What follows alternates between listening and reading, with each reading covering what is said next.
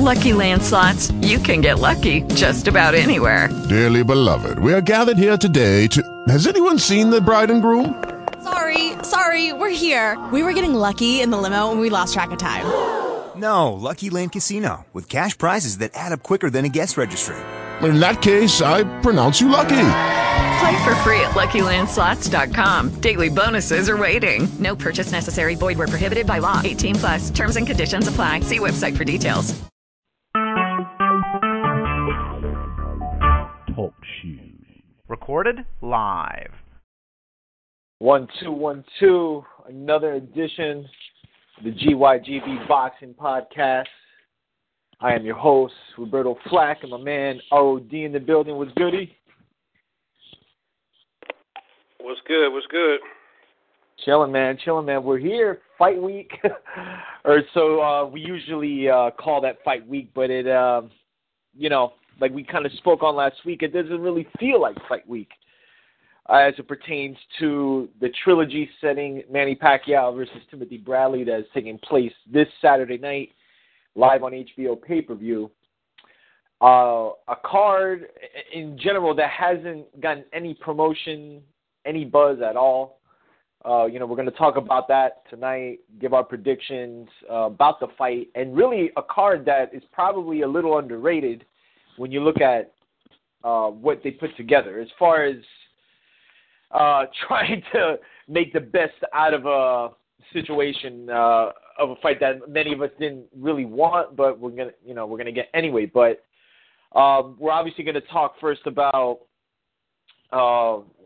this past Friday's Adrian Broner versus Ashley Theophane card fight itself, what transpired after a fight that kind of crept up on us, and again it goes back to this month and next month just being littered with boxing. Charles Martin versus Anthony Joshua this weekend on Showtime, and it'll be for Martin's IBF heavyweight title. Now, this, I'm assuming this is going to be in the afternoon. So, for those listening, the fight is in the UK, so it is going to be televised, I'm assuming, early, around 4 o'clock, and they'll probably re-air it later on at night. But, yeah, man, so this month's already kind of like the meat and potatoes of this month is starting to begin as far as these fights are concerned. But I know before we get into this weekend's fights, we want to touch base on last weekend's card. So did you get a chance to see the entire card? I did. Okay, so I guess we should start with... we can briefly touch on each fight because I know we got other fights to discuss. Right. If we look at it, it was an uneventful card, but I'll let you kick it off. Go ahead. Well, no, yeah, I think it was a PBC card on Spike TV, and the first fight we got to see was, Anthony Peterson fought, I don't think on the televised card, but we got to see Gervonta Davis, what they call The One, and, he fought Guillermo Avila. Now, you and I and Coltrane were texting each other during the fight, and I'm listening to the commentary, and it's like, again, they put these kids on a pedestal that sometimes they don't belong on yet. And, you're hearing talks like the next Mayweather and things of that nature. Now, while there were things that Gervonta Davis was doing pretty well, there are some things in there that, if he got in there with a big puncher, I might be a little concerned with. But I don't know how slow they're bringing him along. I'm assuming we're going to see him in other fights. Did you want to add to it as far as what you thought about the Gervonta Davis? No, I just, it's kind of interesting. All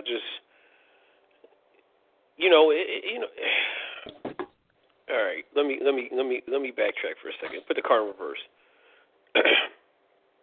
A lot of the times when we find out about these fighters is usually, believe it or not, through social media.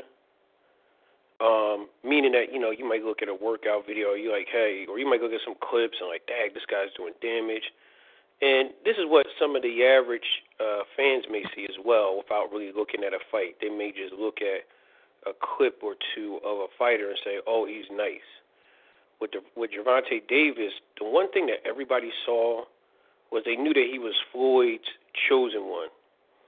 They follow him on Instagram, you know, and they see a lot of the stuff that he does, and he's like, yo, this guy is great. He's awesome. But when you start peeling back the layer of the onions, you're like, well, who's he for? You know? I think we got a good opportunity on Friday to see who he really was, minus the Instagram. So, which is nothing more than a highlight video because it's 30 seconds.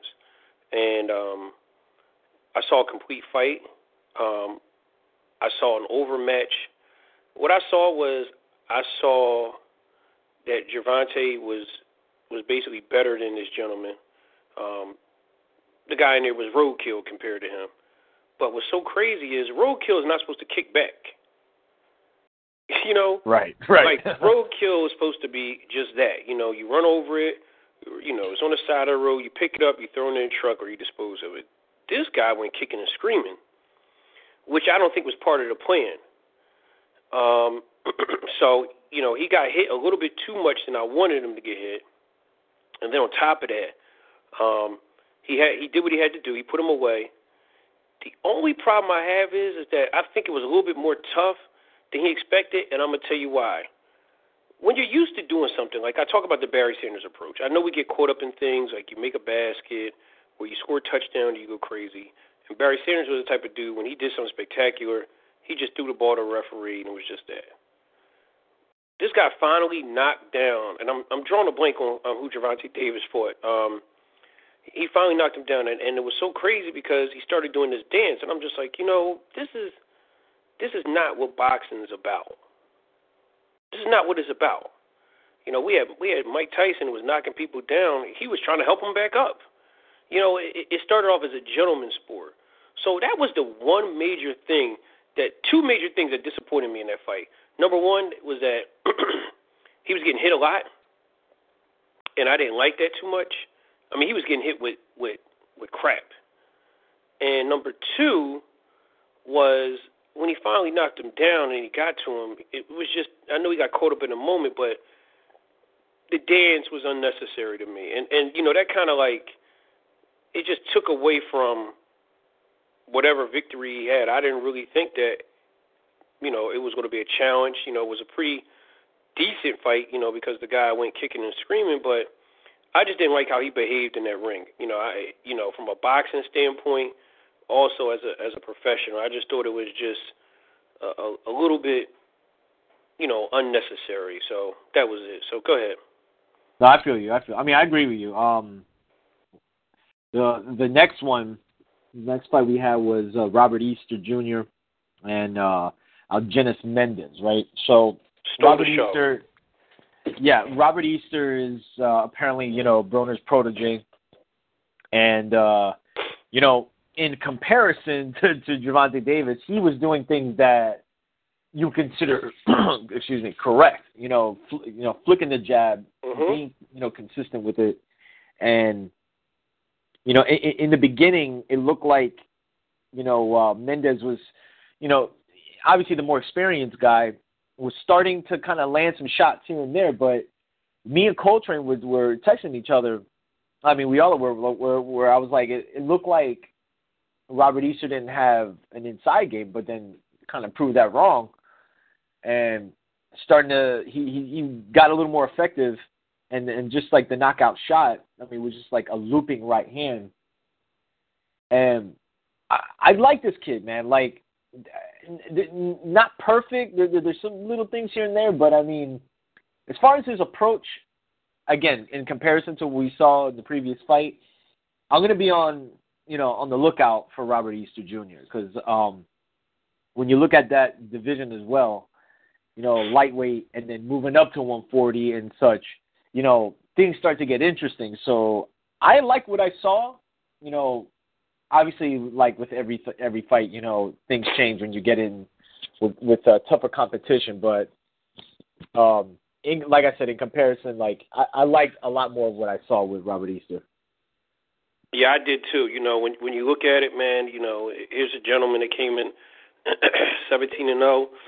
He just did everything correct, man, and he put that division on notice. You know, and would love to see him in there with some more competitive competition. And I totally believe, man, that he just came in there and he stole the show, man. He stole the show. He did everything right. He looked pretty decent, and I can't wait to see great things, from him, man. And I'm just looking at it and just saying to myself, what is next for him at this point in time? Right. Like, what is next for him? What's next for him? Because we need to ride this wave a little bit, Yeah, I think there's a point. He's 17-0 with 14 knockouts. So I think at this point, you're going to start talking title shot. Whichever belt there is.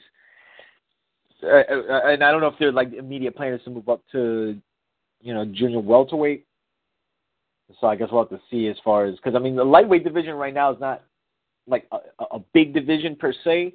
It's when you start venturing like one or two weight classes where the money and the competition gets a little stiffer. But yeah, we'll kind of have to wait and see as far as like what they do with him for the rest of the year, because I'm assuming that he'd get another fight this year. At least I would hope. Maybe one of these major fights and get like an undercard fight. But yeah, so on to the main event. Adrian Broner versus Ashley Theophane. Now, there was controversy going into the fight. Broner pretty much losing the title on the scale. He weighed in at 140.4 pounds, but instead of making the weight, he basically just, gulped down a Gatorade bottle and basically said, F it, and lost the title on the scale once again. Because I believe this happened at like 135, or was it 140? Yep. One of the, so, no, I'm sorry. He at 130. At 130 he did that. He came in at 132 or something, and he lost the belt on the scale. So, again, we've seen this before, and Broner, he's like that friend you have. We all have this friend that has so much potential, right? And it's like he keeps effing up. And it's like you want to tell him, like, yo, man, you're blowing it, but it's like one ear out the other, I know a lot of us have friends like that, and it's like I look at Broner, and it's like he's given all these opportunities, and just from a professional standpoint, man, like losing the title on the scale is like one of the most unprofessional things you can do in the sport. Because one of the biggest things in boxing is making weight and sacrificing and being disciplined to make the weight and defend the title. And, you go about your business, but goes into the fight, and just like we've seen in other fights too, the Theophane, if he won, he would get the title. If Broner won, it didn't matter. So I'll let you start off this one, man, as far as how the fight went and what you thought as far as Broner's concerned. Well, I've always gone back and say, that boxing is a gentleman's sport. Again, part of the whole experience and journey, like you said, is to make weight, which is why, we get people like the Roy Jones and the Bernard Hopkins in the world that are just kind of like, in physical condition. Like there's no off season for them per se. Right. So, it takes a level of professionalism in the sport. People think it's a brute sport, but it takes a level of discipline and professionalism to come in and make weight. Now, with that said, doesn't make Broner any less as a professional, but, that's just always been the mantra of the sport, is that, hey, you come in, everybody, comes in, and we're signing that, faculties and that everybody's 100% and that, the fight's going to go on. So that puts a damper on it. Furthermore, you have the other two things that are going into the fight. You have the fratricidal war per se between Floyd and Broner. The whole he says she says stuff, and then you got Ashley Fellow-Thien, that's just like, okay, well, all right, why are we fighting this guy? What are we trying to prove? Again, I'm going to use this term, peel back the layer of the onions. I started looking at Broner's record, and it just dawned on me that every tough fight Broner's been in, he hasn't won. Or he hasn't looked good in. So we didn't, again, we thought that this fight was going to go similar to what you and I predicted. A one-sided fight, and I believe it was. There was nothing really to report. There was nothing that we saw, I believe, that was out of the ordinary when you look at Broner. I don't know if we learned anything. Did we learn anything? Has Broner gotten better to you? Have I seen anything different from when he fought Porter or some of his other fights? No, I saw the same Adrian Broner. I didn't see any new angle, and maybe and the point is he didn't have to use one because the competition wasn't to that caliber.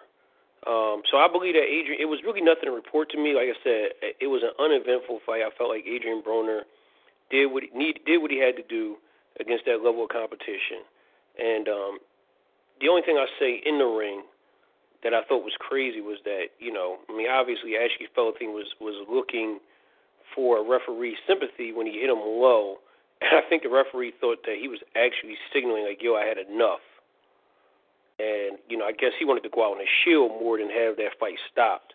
So that would be the only thing that, in my opinion, it would kind of be worth talking about. But in terms of the fight that we had, did you pick up, my question would be to you is, did you pick up anything new that, wow, Adrian Broner did this that was kind of new, we haven't seen it before, or that, wow, this was a situation where, he did this or that. Did you see anything that really impressed you?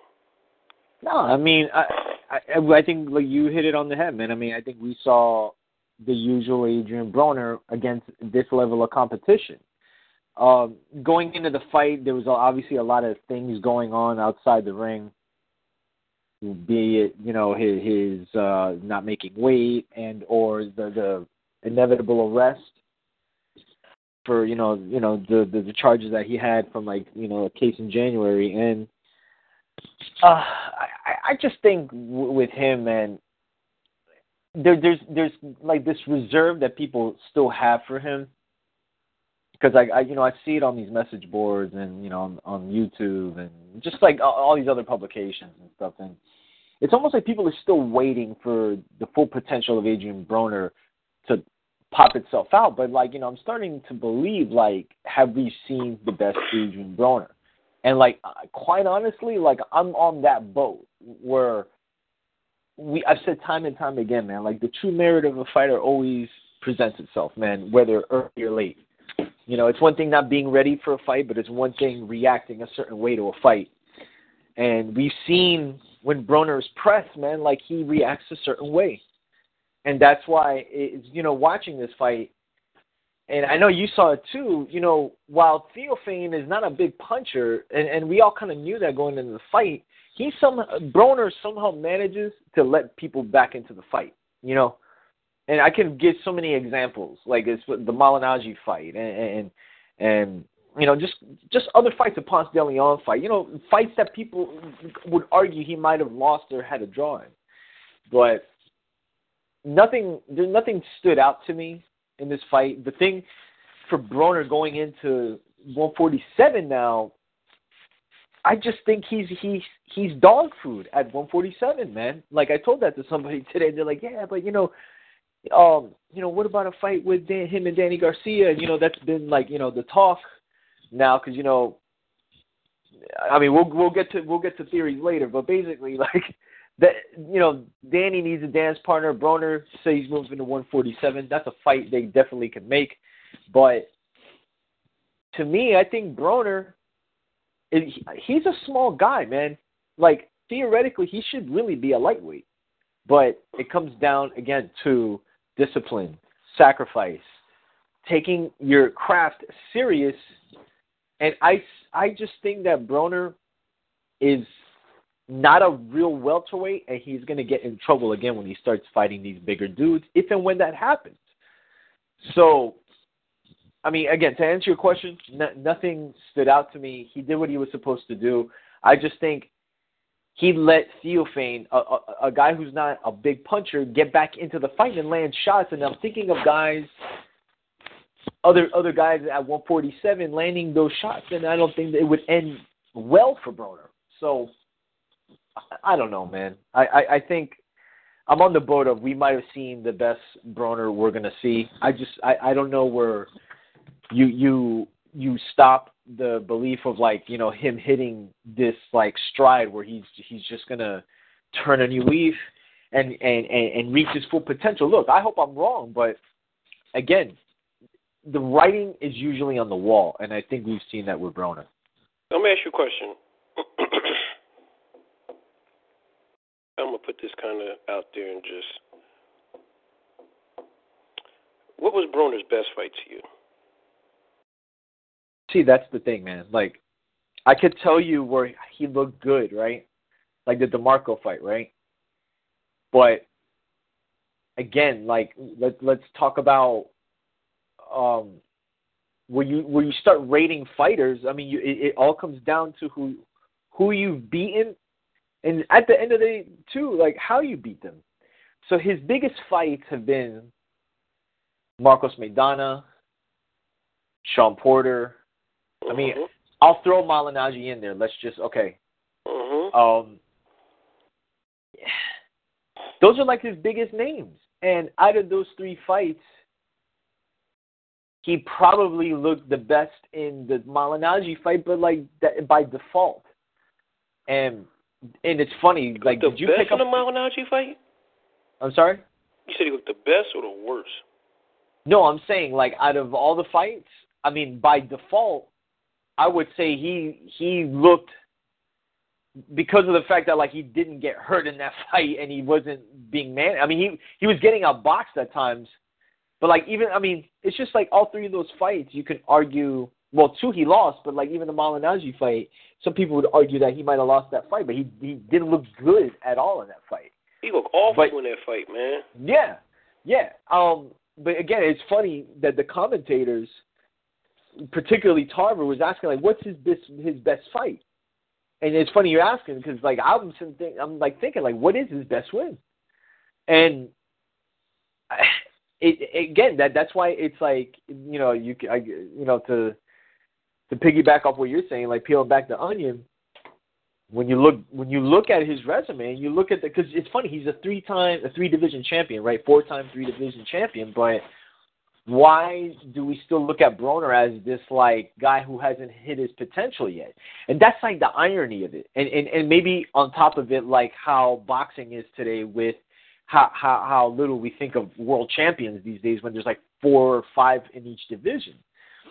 So, yeah, I mean, I don't know, man. Like, I don't know where Broner goes from here. Do you, if based on that, do you put him in another tough fight at 147? I mean, like, who can they put him in there at welterweight?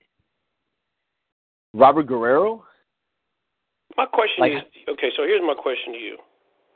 I'm gonna throw a couple names in there. All right, and let's play the game. All right, let's just say yes, no, maybe. Meaning, like, he could do something with them. Okay, I'm gonna give you like 5 names, right? Here you go. Right. Keith Thurman. No. Yes, no, maybe that he could win that fight. No. Tim Bradley. Yes, no, maybe. I'm gonna go no. Kell Brook. Yes, no, maybe. No. Amir Khan. Yes, no, maybe. No. All right, we already seen Sean Porter. Danny Garcia. Yes, no, maybe. See, that's like, I want to say maybe, but part of me is saying, you know, Danny lands a left hook and that fight ends. But, like, that's a maybe.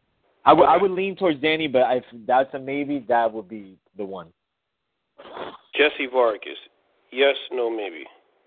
That's a maybe, too. Okay, now I'm going to go down. Ready? Earl Spence Jr. Yes, no, maybe. No. All right. I'll throw one last one at you. Chris Algieri. Yes or no, maybe? Maybe. All right. So basically, you haven't said one yes. Right. That's the thing. So, I mean, all right, Sammy Vasquez. Yes, no, maybe.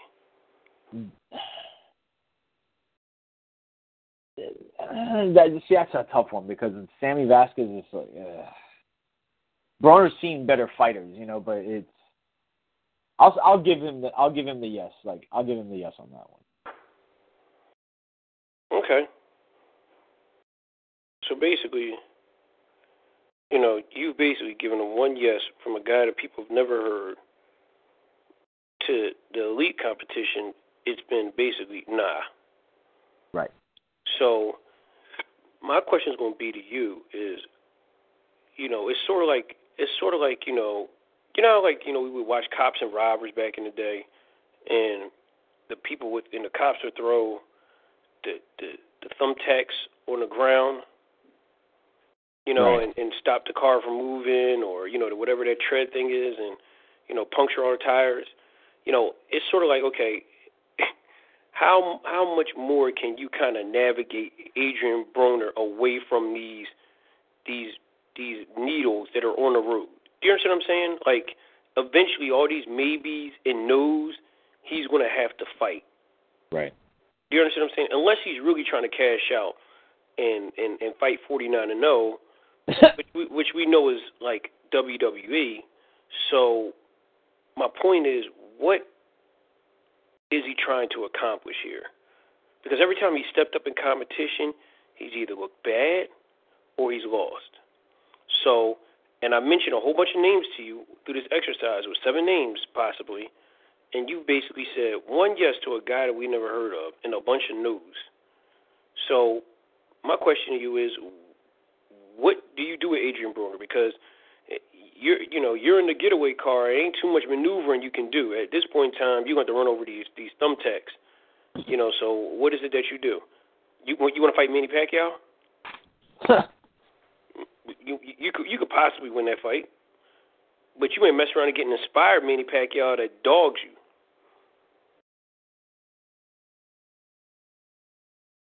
So my point is, there is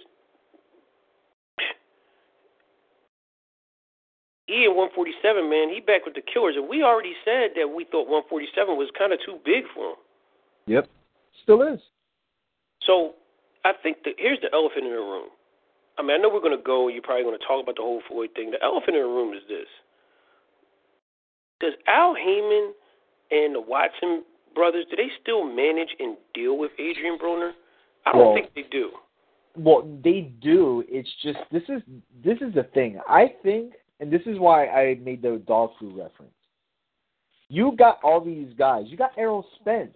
You have these other fighters that need to make their name off of somebody, and he fits the mold at this point. Because I know the whole thing with Floyd and Broner is like a lot of WWE, but I mean, I think naturally, like, Broner can't walk in that gym, I don't believe, from what I've read in other places. I mean, in the world of like pro wrestling, they call it like a shoot, right? Where people they'll talk, ish about this person, that person, but then, behind the scenes, it may be cool, but they really meant a little bit of it. It's kind of like how I think it is, where I think they're cool, but like they're throwing real shots, but maintaining some type of rapport.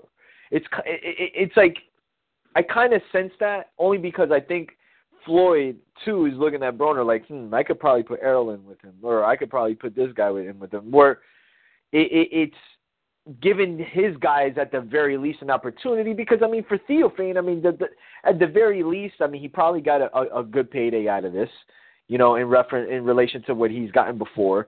And he got the opportunity to win a world title, which, not everybody gets, I mean, that's like one thing we can't like forget about. But I mean, needless to say, I agree with you.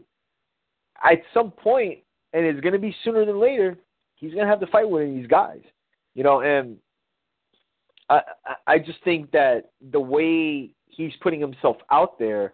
I don't know they're putting him out to pasture, but I think they're trying to look at other fighters. Because, I mean, look, just common sense. If you're looking at Broner and you're looking at somebody like Errol Spence, like, who are you going to put more of your stock into as far as, like, prepping a fighter up? I mean, because Broner's already past that, man. Like, he's not an up-and-coming fighter anymore, man. Like, he's almost borderline veteran. Right. So that's what I was saying. Like, what is it, again, as you're managing Broner, or whatever, you're making a decision. So how much further can you navigate him? All right, let's keep it a bean. Broner's about a couple of fights away from being a journeyman. You do know that, right? Yeah. I agree with that, man. Okay. All right, let's just keep it a bean. Let's throw Instagram away. Let's throw Walmart away. Let's throw the Floyd thing away. I'm serious. Let's throw all that stuff away. Let's talk about in the ring. He is a couple of fights away from being, unless he really fights and wins against a big name and does it in a spectacular fashion, he's a couple fights away, man, from being, from being that dude that's like a gatekeeper. And I'm going to go back and tell you this. I will never forget, man, how, remember when Zab Judah was really young? Mm-hmm. And I will never forget how my dad was just like, yo, this guy trained with Sweet Pea when he was younger, in New York. Sweet Pea would visit Gleason's gym. This guy's nice, da-da-da-da-da-da-da. And, I saw him fight Terrell Millette or something like that, and he got knocked down, came back and beat the crap out of him. And I was like, this guy's pretty good. The first time he had an opportunity, man, to become a star, he was dogging Costa Tszyu in the first round. I remember that. He was dogging him, hit him with this massive uppercut. I'm like, oh, crap. But, just kind of being undisciplined, kind of got caught with something crazy, and, wound up messing up. And then the antics came after that. We started seeing who the real Zab Judah was, choking Jay Nady and, all that stuff, and wound up getting suspended. Now, after that, what happens?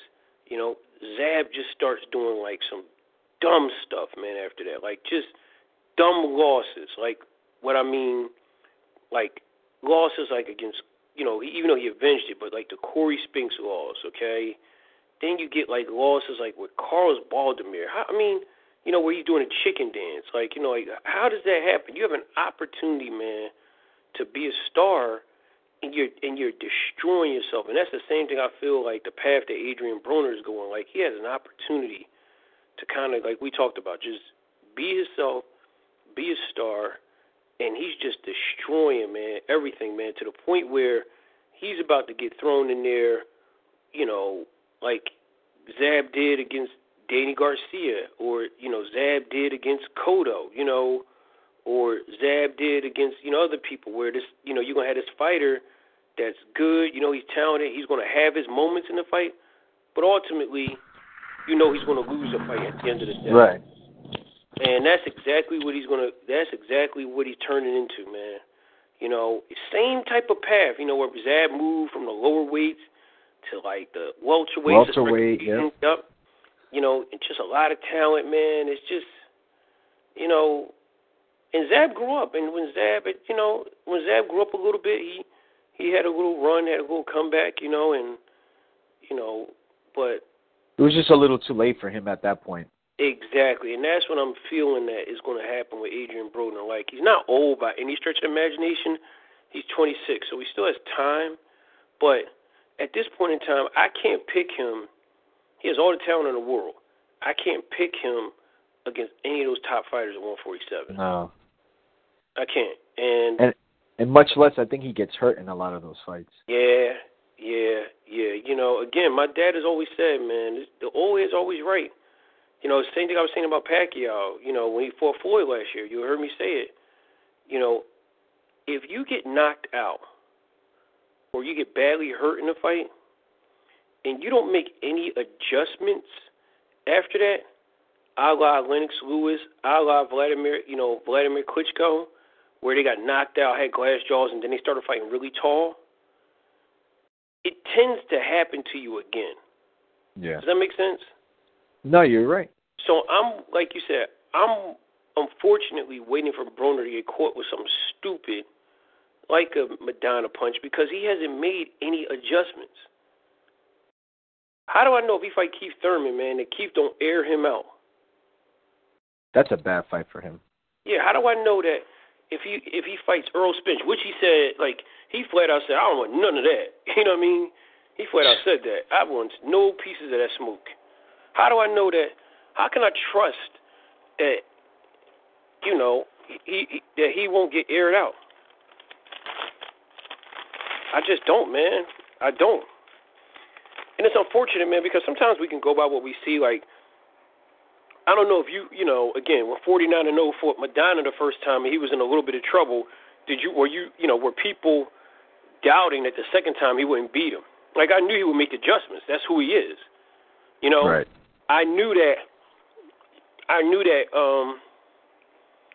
You know, that other people who rematch people, that they would kind of make adjustments. Paul Williams, the same thing. I knew that Paul Williams was going to lose to Martinez the second time. You know, these guys, you know, and shout out to Paul Williams, he was great. But if you notice, he just didn't make adjustments. Yeah. So, I hate to say this, man. We're going to talk about Adrian Broner just like we did Zab Judah, mark my words, unless he makes changes in his life on, you know, in the ring and out of the ring. I agree, man. I agree. I mean, it's going to be interesting to see what route they take, you know, now that he's moving back up to 147, because I could tell you he didn't look that good in shape as far as, you know, how he looked in the ring, you know, because he looked like he packed on some pounds after the weigh-in. And that's usually not a good sign as far as, like, how good you're staying in shape, you know. But we'll be on the lookout to see who his next opponent is. So on to this weekend. Well, I guess before we get to the pay-per-view, like I said before, like, these fights are creeping up on us. We've been talking about the heavyweight division. We got another title fight. Charles Martin got the IBF title a few months back. And tell us how we got it. Well, it was vacated from Tyson Fury because, you know, that was a part of the unified titles that, you know, he won from Klitschko, and he didn't fight the mandatory. He just gave up the IBF title. So they set it up where it was Charles Martin. I forgot who he fought already. Was it Glasgow? Yep. Okay. So, yeah, he wins the title there. And now we're here with Anthony Joshua, who's UK's, you know, the most notable heavyweight, I at least from what I see, who they think is going to be like the next big British heavyweight. And, you know, he's getting his first world title shot. I actually think he's going to be Mike Tyson. They think that? Oh, yeah. You know, you got to remember, he's 17-0. Showtime, you know, Steve Espinosa is like, you know, hey, we hope that he's going to be the next Mike Tyson. They want him to be the next Mike Tyson. See, so, man, when they start doing that, man. Oh, boy. So Charles Martin, Anthony Joshua, obviously is going to take place in the UK. It's there's a couple fights underneath. I think, I could be wrong. Is this Fernando Vargas Jr.? Is fighting Jamie McDonnell for the WBA regular bantamweight title? Because I know Vargas' kid fights. Yeah, I think that might be. And you know what? Let me confirm that really fast. I will tell you. As we're waiting, you know, just to let you know that it's amazing as we're sitting here waiting, how that Charles Martin and these guys wound up fighting for this belt. You know, even though no one really thinks highly of the IBF, but how do you want to for fighting for a belt with like 17 fights, you know, and Joshua is 17-0 and 17, and Charles Martin, you know, is 23, and I think he has like 18 knockouts or something like that. I got to confirm that. But with that said, it's just interesting how they're fighting for this belt. And it's out there. So let me see. Vargas. Hang on. I'm looking on this card here. I mean, they got. I don't think that Matthew Macklin. I mean, he's on this card too. Yeah, I don't think this is Fernando Vargas because it's. Because I think his kid's a lot younger than like. And I don't think not his that, son. Yeah, and I don't think his son has 9 losses. Yeah, never mind. his son doesn't have 9 losses, and to be honest, his son is not 27 years old. That's not him. Well, I guess the co-header on this fight is Lee Selby and Eric Hunter for the IBF featherweight title. So I guess it's an IBF type of night, but at least with 2 of the titles. I'm leaning towards Anthony Joshua. I mean, I think he's a bigger guy in this fight. I forgot which fight he was in. I think it was his last fight, wasn't it? Where he got hit with some shots where I was like, well, damn. Took him, though. I mean, but he looked like he was a little hurt. It's just the thing with Charles Martin, man. Like I said, I think he got the title shot by default. And, I just think in this case, Joshua's probably Yeah, I think. I would lean towards Anthony Joshua in this fight. I mean, I think with the heavyweight division, I mean, it's just crazy because it's like that one division where a big dude can just hurt you. Period.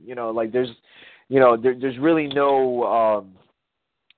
I guess level of power, or at least how it's measured. I mean, some guys are obviously bigger punchers than others, but like a 200-pound man will hurt you, with a punch. Mm-hmm. But shout out to our buddy. Oh my goodness, who fought this weekend? Eric Molina. Oh wow, yeah. When he knocked out Thomas Adamek. Oh my God. Adamek. So when you talk about a 200-pound man, like listen, man, these guys don't slap box, Nah, man. Yeah, I mean that's the thing, man. It's like that's was like always the mystique with the heavyweight division, man. And we saw fighters that weren't necessarily as skilled as other fighters just get in there, and a lot of the times there's fighters that are really skilled, and it goes back to like what we were talking about earlier about these fighters getting put on pedestals early before they really fight tough fights to see how you really measure. Because when people, they want to be Floyd, right? Like that's like he's kind of like the mold of like what people want to be. But like, yo, man, Floyd went through the ringer himself, man, and like in between all of that, he proved like he's tough. What happens with some of these guys is that they look good and everything, but when you put them through the fire, they get burnt, and in this fight, it's kind of like it's kind of tough to measure because with Anthony Joshua, like we really haven't seen him like against the top fleet of the division either. I mean, it's kind of like for both guys, it's going to say a lot, but I would probably lean more towards Anthony Joshua. When I think of like between both, I think if he lands a good shot on Charles Martin, I think he's going to I think it's going to be problems for Charles Martin. So I mean, I think he wins his first world title this Saturday. Who do you? He showed us. He told us that it was going to be just like Tyson and Berwick. I was talking about that fight to somebody the other day. Like I forgot how it came up, but that would be something. Let me tell you something. There's nowhere near Tyson and Berwick. Tyson fought for that belt. Everybody was glued to that TV because he was going to be the youngest heavyweight champion. And the other thing was we knew that Trevor Berwick was like, it was the green belt, and we knew that Trevor Berwick was ripe for the picking. Right. But I don't know, man. I'm torn on that fight because I know little about either one of them.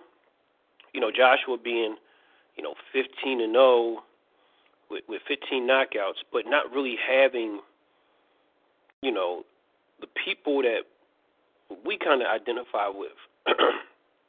But maybe that shows you how watered down the heavyweight division is. And then Charles Martin, it's sort of like, okay, well, all right, how'd you get the IBF belt? Oh, okay, I forgot. It was vacated. Right. two big boys, 166, 165, and, you know, one has a 100% KO ratio, the other one has an 88% KO ratio. So let's hope that it doesn't turn into a jab and grab fest. You know, because if we don't know your name and you guys are fighting for a belt and you guys are like the main event and you guys come in boasting an 88% knockout ratio and 100% basically 90% together, something like that, oh, we want to see fireworks. You understand what I'm saying? You know, I mean, at least with Floyd, we kind of knew, well, 49 without, I'm sorry, we knew that, all right, well, he ain't knocking nobody out. Right. You know, his record dictates that. But when I see this, like with Maidana, we knew when Maidana fought anybody, he had a 90% knockout ratio. They said everybody he fought either gets knocked down or knocked out, or they, you know, and 49 was the only person that didn't, but he got hurt a whole lot. Yeah. So, you know, like when you in those type of fights with people, like, you know, we need to see somebody get hurt. If you boasting that record, if that makes any sense. No, yeah, you're right. So, I don't know. I don't know who to pick because I don't really know too much. I'm gonna be honest about either one of them. You know, I tried to research it. You know, tried to look. I think that everybody seems like they're pulling for Joshua because they want him to be the next biggest thing, and they're talking about this whole Tyson Fury thing. And I would believe that Charles Martin is the underdog. So I'm gonna plead the fifth in this. I don't know, man. I mean, I don't know. I'll take a standing 8 on this one. Only because I don't know too much about them, and I've been trying to really look at their styles just to see, and it's just I haven't come to a conclusion yet. Well, we'll see Saturday. Actually, Saturday. Well, if you're in the States, Saturday afternoon. If you're in the UK, Saturday night on Showtime in the States. So we'll see how that turns out on the undercard featuring Lee Selby versus Eric Hunter for the IBF featherweight title. So on to the main course we have this weekend, like we mentioned in the beginning of the show, the trilogy setting Manny Pacquiao versus Timothy Bradley. It's going to be live from the MGM Grand on HBO pay-per-view. Now, the undercard, I got to say, isn't bad. Oscar Valdez versus Evgeny Gravatovic. I think that could probably be a show stealer. Arthur Abraham versus Gilberto Ramirez for the WBO super middleweight title, and then obviously followed by Manny Pacquiao versus Timothy Bradley, which is for no title, as Bradley vacated the WBO title, which ironically now belongs to Jesse Vargas, as he defeated Saddam Ali in a recent fight. So I don't want to spend too much time on the undercard. I mean, I like Ramirez and Gravatovic in this fight, in both of the fights. Actually, that one I'm probably gonna plead the fifth with. That one I don't know, man. But yeah, man. I mean, look, you spoke on some things last week, and concerning, I guess, the lack thereof Manny Pacquiao and his, I guess, if this is his last fight, kind of like maybe what Showtime tried to do in a way for Floyd to kind of, though people believe he's not, retiring officially, but, they had somewhat of like, saying, this is his last fight, and like HBO hasn't really done that. And I brought that point up to a couple people, and, there's a couple people kind of, they disagreed, and then some other people did agree. So, yeah, that is true. As far as, Pacquiao not really getting, or this is more of like the Tim Bradley show than it is them making mention of Manny Pacquiao if this is his last fight. It's kind of not being mentioned. So, with that being said, though, we still have to focus on what happens inside the ring. And, yeah, man, this fight to me, man, is really all dependent on what Manny Pacquiao we're going to see. You know, this is his first fight since the Floyd fight, since the quote-unquote shoulder surgery. We don't know, I don't know mentally where Pacquiao is as far as his fighting career. And there's just stories I'm hearing out of his camp and from different people that have been in camp that I'm starting to believe maybe Pacquiao's not going to get up for this fight. I could be wrong. You know, I've been wrong several times as far as, you know, thinking a fighter's not taking the fight serious, and he ends up looking pretty good in the fight. But I can't help but notice not only is there not a lot of promotion for this fight, but it doesn't seem as if there's that hunger that Pacquiao used to have, man. And if at anything, Teddy Atlas has instilled a lot of confidence into Tim Bradley that may play beneficial to him in this third fight, because not a lot of people could say they were in the ring with Manny Pacquiao 3 times. I think only 3 fighters can say that, or two fighters. 2 other fighters can say that. Juan Manuel Marquez and Eric Morales. And now Timothy Bradley's here. So they both know each other. I think it's going to really come down to a war of attrition and really who wants this fight more than the other, man. And I can't help but notice or think, and call me crazy, man, but I kind of like Bradley in this fight. It's not so much of the Teddy Atlas influence. I just don't know or think Manny Pacquiao is mentally there anymore as a fighter, man. I mean, I really don't. And I've been a big Manny Pacquiao supporter for quite a long time, man. Since I seen him on HBO the first time when he was a fill-in. I forgot whose name he fought when it was a fill-in. And I was watching that night with a couple of friends, and we were like, "Yo, who is this guy?" So I've seen Manny Pacquiao's story, like, you know, unfold in front of me, but unless he's really focused and is going for the kill and he sees it, and I think that's going to be Pacquiao's approach, but I just don't think that Pacquiao's there anymore, man. And I think we've seen the best Manny. I just don't think mentally he's there anymore, man. And I think Bradley can win this fight, man. If he just fights smart, I think he can beat Manny Pacquiao. Yeah, you know, it's funny because this fight isn't more or less about Timothy Bradley, as you said. It's more or less about Manny Pacquiao. Right. And it's about Manny Pacquiao for a couple of reasons. You know, first of all, what's a fight without controversy outside of the ring? You know, here's a guy that, you know, says some things that were, you know, in the Bible, you know, and, you know, he's about to get, you know, he loses his deal. The fight's not really being promoted. But you hear, you know, this guy was beloved by everybody. You know what it reminds me of? Have you ever seen the old Batman movies? The original ones? Yeah, like the older one, like with George Clooney was Batman. Yeah. You ever see the one with the Penguin? Yeah. Remember the Penguin? Like, everybody loved the Penguin, and then they thought, like, he was, like, ugly and all that stuff, and he wound up being, like, the villain. Yeah. Remember that he went underground to live and all that? And it's starting to be like, that's Pacquiao. You know, like, everybody loved him.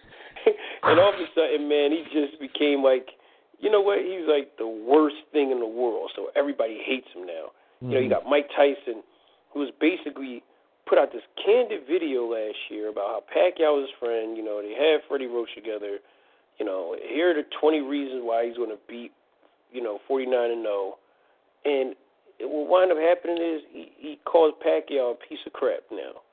You know, all this stuff. You know, it's just funny how, you know, he's become a plague now. And now you got a situation where a fan tries to attack him. You know, someone tried to attack him. And So this fight is interesting inside the ring and outside the ring, but it's really all about Manny Pacquiao. For those reasons outside the ring, but inside the ring, it's about Manny Pacquiao because you just don't know what Manny Pacquiao you're going to get. Are you going to get, because there are three Manny Pacquiaos. There's Itchy the Killer. All right. You remember that movie? Yeah, classic. All right, that's the one Manny. Itchy the Killer is the one you seen that destroyed Ricky Hatton. That's Itchy the Killer. And Cotto, yeah. Okay, and Cotto. You got Senator Manny Pacquiao. Okay. Senator Manny Pacquiao is the one that kind of like, he'll win. The fights will be somewhat competitive, or he'll get caught with some crap, like the Marquez fights, even the Bradley fight, where he just doesn't step on the gas, right? Right. And then you get the excuse Manny Pacquiao. Those are the three Manny Pacquiaos there are.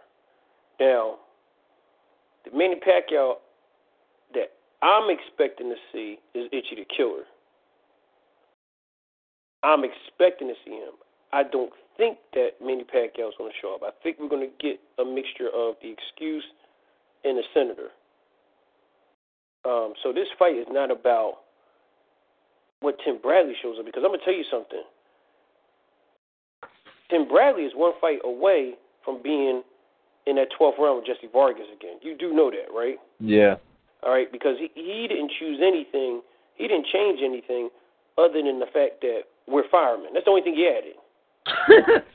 He is the same person, just that we're firemen now. That's the only difference. He's the same guy, man. And I don't know why we're falling for this, man. So this fight is really not about Tim Bradley, although Tim Bradley is a dog and he's tough. But we all know that Tim Bradley lost that first fight and he lost that second fight. So this fight is going to be all about which Manny Pacquiao shows up. Whatever Manny Pacquiao shows up, that's going to determine how that fight goes. If the Manny Pacquiao that shows up, the one that is, heck, I'm going to tell you something right now. You'll laugh. Half Itchy the Killer and half Senator Manny Pacquiao beats Tim Bradley. How about that? Yeah, probably. Yeah. Okay, half Itchy the Killer and half, Senator Manny Pacquiao beats Tim Bradley, because Tim Bradley is the same person. He's the same person. Now, if Tim Bradley Manny Pacquiao saying, okay, screw you guys, screw America, like I'm just gonna go back in the Philippines and just kind of relax and just lay low, then it's gonna be. It could go like Hector Camacho when he fought Sugar Ray Leonard, Could be that too, Could be a sad ending to a legend, So let's hope, man, and pray that Manny Pacquiao comes in inspired, because the more inspired Manny Pacquiao comes in, the better the outcome is going to be and the better the fight is going to be. If Manny Pacquiao, for that style, if Manny Pacquiao comes in and he's uninspired, it's not going to be a good night for him, man. And like I said, if he comes in half inspired, we're going to have ourselves a good night. So I think this fight all depends on which Manny Pacquiao shows up. I'm expecting, all things being fair and equal, I can only go by your last album. So I'm probably, with that being said, we're probably going to get the Senator Manny Pacquiao. I'm expecting the Itchy the Killer Senator Manny Pacquiao, but we're probably going to get Senator Manny Pacquiao, and Tim Bradley's probably going to win this fight by a split decision. Yeah, I mean, that's funny how the Itchy the Killer. Well, that brought back memories, because that's if anybody's never seen Itchy the Killer, please go watch that movie. I totally agree with you. I mean, that's the thing. I mean, I think this is the story of Manny Pacquiao.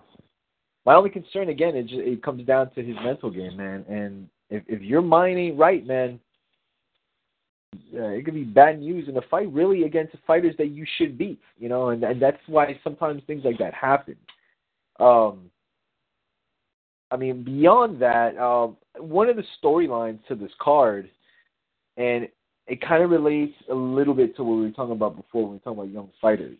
Devin Haney, the Money Team 17-year-old fighter who's going to be making his debut on this card, and he's the youngest fighter to ever appear at the MGM Grand and for an undercard of a major pay-per-view. And he's facing Rafael Vasquez. And there is another Rafael Vasquez, but it's not the 16-2, 13 knockout fighter. It's a 2-4. He has a record of 2-4. Yeah, man. Before we wrap up, I just wanted to get your opinion on this. They're starting to see a lot of videos of him, and they're looking like they're starting to push him. And I mean, obviously the guy he's fighting is nobody of he's not gonna be of any danger. But at 17 years old, man, I still think, and from what I've seen, I mean, look, he looks really good. He's rather small still. I mean, but again, he's 17. I would assume he might be growing a little bit more, but I feel a certain way as far as trying to push these kids into the limelight this early. And granted, Mike Tyson was Mike Tyson, but again, he's kind of an anomaly, like Floyd's an anomaly, like Pacquiao's an anomaly, and certain other fighters. But at the same time, man, I hate to see these kids get pushed in a little too early before they get their feet wet against some top competition. And it's kind of been the trend in the later years where these guys, they fight low competition and then just get thrusted into a moderately dangerous fight, and they just don't show up, or they fold under the pressure. But I mean, have you gotten a chance to see this kid Devin Haney? Yeah, again, I did get a chance to see him.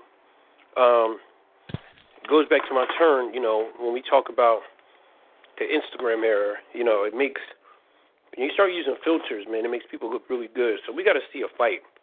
He looks very good doing drills. Right. And the drills are different. And let me go back. When we look at Anthony Joshua, I'm going to go back and backtrack. When we look at Anthony Joshua, there was a video put out of all his 15 knockouts. And at least you could say, okay, you know what? Here's some guy against some competition, and this is what he's doing. So we kind of know he has to hit somewhat hard to have 15 knockouts. Mm-hmm. We can question the level of competition. With this guy, the unknown is, every time I see him, he's always doing some pad work. The crazy thing about pads is pads don't hit back. Yeah. So it's kind of hard to gauge who he is as a fighter. Like you said, it seems like they're doing a lot of the reaction drills and, like Floyd and a lot of that stuff, the punch drills and things of that caliber. I agree with you to an extent, with that being 17 years old and being there. I mean, some people, when you look at it, seems like this kid is a nice kid. Mm-hmm. Some people are pushed in that situation because it's their way out. I'm not talking about the typical NBA story we talk about, this, that, and the third. No, this is their way out. These guys go to their local pal. These guys are trying to, fight to kind of survive, or, it's here. They've gotten in trouble and they're trying to fight to just stay out of trouble, man, for the most part. Floyd's situation was different. This guy was really serious. His dad, had him in the gym since he's been 2. So he was kind of bred for it, and he ultimately dropped out of school to get on the Olympic team. Yeah. I don't see this happening with this guy. I see this, this guy has just turned straight pro. So a lot to be said, man. I do agree with you. You know, having relatives that are 17, you know, it's like, okay, wow, you know, it's cutting it close, you know. So let's just see how it goes. You know, I'm interested to see how it goes. I'm interested to see how it goes because it's a big card to be on. You know. Yeah. It's a big card to be on. I think the difference with Floyd is he came in with a name. You know. Yeah. So you kind of like, okay, you know, he's kind of used to this type, maybe not the caliber of card, but he's used to this type of situation for him because, you know, you figure his dad, you know, Floyd Sugar Ray Leonard. So he's used to this stuff. I don't know with Devin, you know, I don't know what he's used to. Yeah. You know, who, you know, to be put on this card in that type of situation to the boxing hotel in Las Vegas under a big fight is a big to do. So we got to see, you know, how he, you know, being 17 years old, how does he adjust to the lights? You know, how is he, you know, what's his fighting style like? You know, because as far as we know, he's just hitting a bunch of pads, which, like I said, don't hit back. And to be honest, we got to see, you know, how he behaves in there. So I think that we're going to see all that stuff on Saturday. But I do agree with you. I think that when I first saw those videos, I was kind of shocked, like, oh, crap. I've seen the kid in different things, in different settings, but he's actually going to fight this weekend. Wait a minute, he's actually fighting on this card. Like, that's pretty big. So I'm interested to see what's going to happen, too. I'll be able to report back to you on that as well. And just, you know, I'm sure they're not going to put him, I'm sure they're going to put him in there with somebody harmless. But, you know, I'll be interested to see how you know, what he gives us. And, you know, if he tries to be himself or he tries to be like Floyd Mayweather. Right. Because we've seen how that plays out. Yeah. You know, shout out to Adrian Broner. I mean, not Adrian Broner. To Andre Berto. When shoulder roll.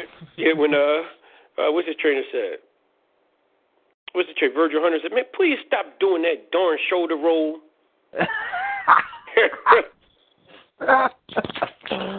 Remember that? Oh man. Yeah, I remember that. That didn't work for him at all, man. But oh god. So all right, but that's it. But yeah. So this Saturday, HBO pay-per-view, Pacquiao Bradley 3. So we'll be back next week talking about that fight. What's going to lead into the future for both guys, really. And you know, we got more fights coming up next week, too. The Errol Spence versus Chris Algieri fight, another interesting fight. Another interesting fight underneath that one, which is the Glowacki-Cunningham fight that I kind of forgot about for the WBO Cruiserweight title. That's going to be on PBC on NBC April 16th. And that night, I think it'd be at the same be around the same time or a little bit after, Gary Russell Jr. and Patrick Hyland for Russell's WBC featherweight title. That's going to be on Showtime. Then on Unimas, Felix Verdejo is going to be fighting TBA. I don't know exactly who he's fighting. That's going to be on as well. So, I mean, there's like 3 cards going on at the same time, which is always hard to keep up with. But, you know, thankful to technology, we can manage to find them either live or later. But, yeah, that is this week's show, man. So, did you want to wrap up with anything else, or did you want to say anything before we wrap up? Yeah, I mean, let's hope and pray, man, that you know, Manny Pacquiao has a great weekend, and you know, if he has a great weekend, are we gonna, you know, the question to ask yourself is, does Manny Pacquiao, you know, sail off to the sunset, or does he come back? Because it looks like Bob Arum is trying to put Manny Pacquiao back on that street corner again. So stay tuned for that. But you know, that's all I have. You know, and enjoy the fights this weekend on Showtime and pay-per-view, and you know, should be good. It should be a lot of questions should be answered, and some vision should be cleared by the end of this weekend for us. Absolutely, absolutely. So we'll be back next week. Like I said, we got fights coming up next weekend. Errol Spence versus Chris Algieri. Gary Russell versus Patrick Hyland. Felix Verdejo makes his return. So we'll be discussing those fights as well as the outcome of this weekend's cards. Like I said, we also have a heavyweight title fight this weekend with Charles Martin and Anthony Joshua, I believe around like 4 or 5 o'clock p.m. Eastern Time on Showtime. So we'll be back next week. Follow us at Guardyourgrillboxing, Twitter, Instagram. Follow me at Roberto_Flack, Twitter and Instagram. And we'll be back next week. Peace.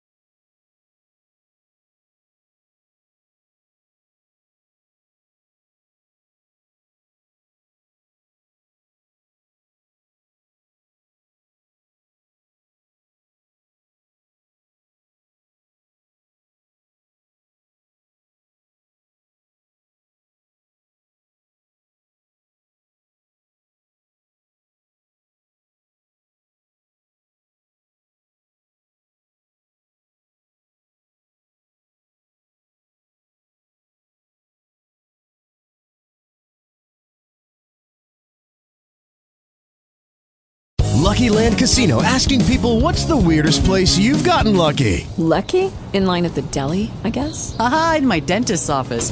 More than once, actually. Do I have to say? Yes, you do. In the car before my kids' PTA meeting. Really? Yes. Excuse me, what's the weirdest place you've gotten lucky? I never win and tell. Well, there you have it. You can get lucky anywhere, playing at LuckyLandSlots.com. Play for free right now. Are you feeling lucky? No purchase necessary. Void where prohibited by law. 18+. Terms and conditions apply. See website for details.